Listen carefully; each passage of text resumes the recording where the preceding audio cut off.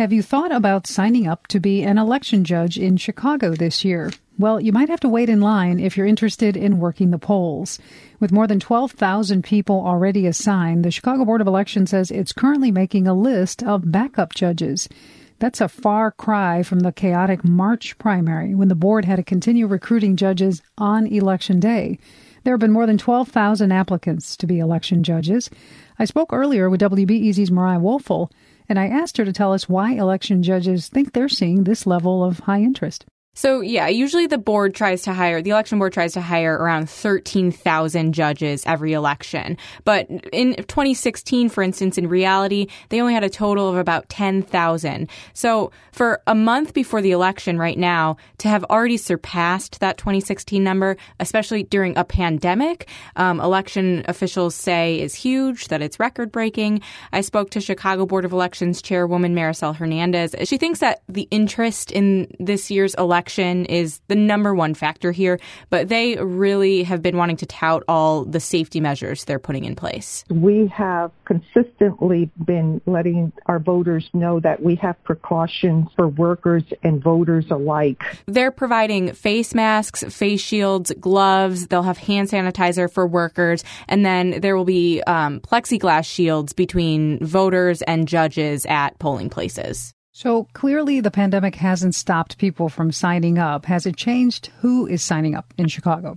Yeah, totally. Younger people are signing up in droves. For instance, in 2016, people under the age of 45 made up just 33% of poll workers. Now, this year, they already are making up more than half at 52%. Every age group over the age of 45 saw decreases in signups this year compared to 2016. I talked to a 17-year-old, Max Silverman, who's going to be a poll worker this year. He said he wasn't surprised by this. It's safer for us to kind of be administering the ballots. And so I think that has been really important this year, is that push to get younger people signed up to be election judges so that we can tell the seniors, don't worry, it's okay. We can do this without you. Please, keep yourself safe. And Mariah, how will the November election be different than it was in March? So no matter the election, like I said, the Board of Elections tries to hire around 13,000 judges. In March, that number was way down. They only had around 8,000 judges in March. And many people will remember Chicagoland election officials having to relocate nearly 200 polling places at the last hour due to COVID-19. They had to hire election judges on the spot because of people backing out due to fears. I spoke to a veteran election worker who worked the polls in March, and she's doing it again this year. Her name's Evangelina Miller. She's 68 years old. March is when the initial fear really hit. We were down tons of judges in March. I've heard some say the pay is not good enough for them to come out and risk their lives. She and others, so they've been happy to hear that there's this record number of poll workers, but she's still concerned because she really isn't sure what to expect on Election Day, just as the rest of us don't know what to expect.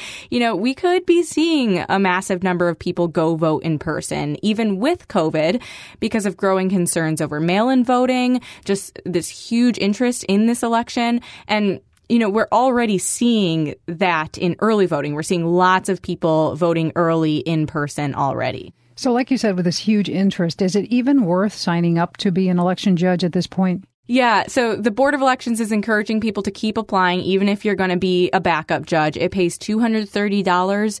You're encouraged to apply by October 19th, but that's a soft deadline.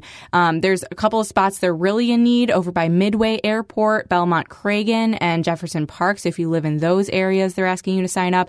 They also need more Spanish, Chinese, and other bilingual speakers to sign up. That's WBEZ's Mariah Woelfel talking to us about this year's election judges in Chicago.